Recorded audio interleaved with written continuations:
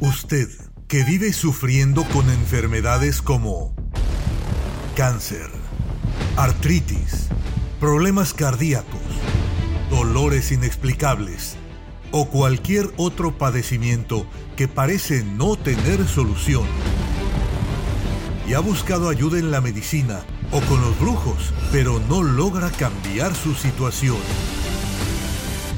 Es hora de que se acerque al único que puede poner fin a su tormento. Mas serviréis al Señor vuestro Dios, y Él bendecirá tu pan y tu agua, y yo quitaré las enfermedades de en medio de ti.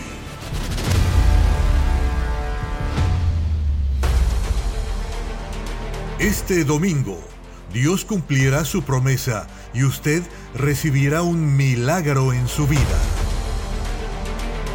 Traiga un pan y una botella con agua para ser consagrados. A las 7 de la mañana, 3 de la tarde y 6 de la tarde, principalmente a las 10 de la mañana, con el obispo Clodomir Santos, quien realizó la gran concentración de fe y milagros en el Fórum. En el 703 Sur Broadway, Teatro State, en el corazón de Los Ángeles.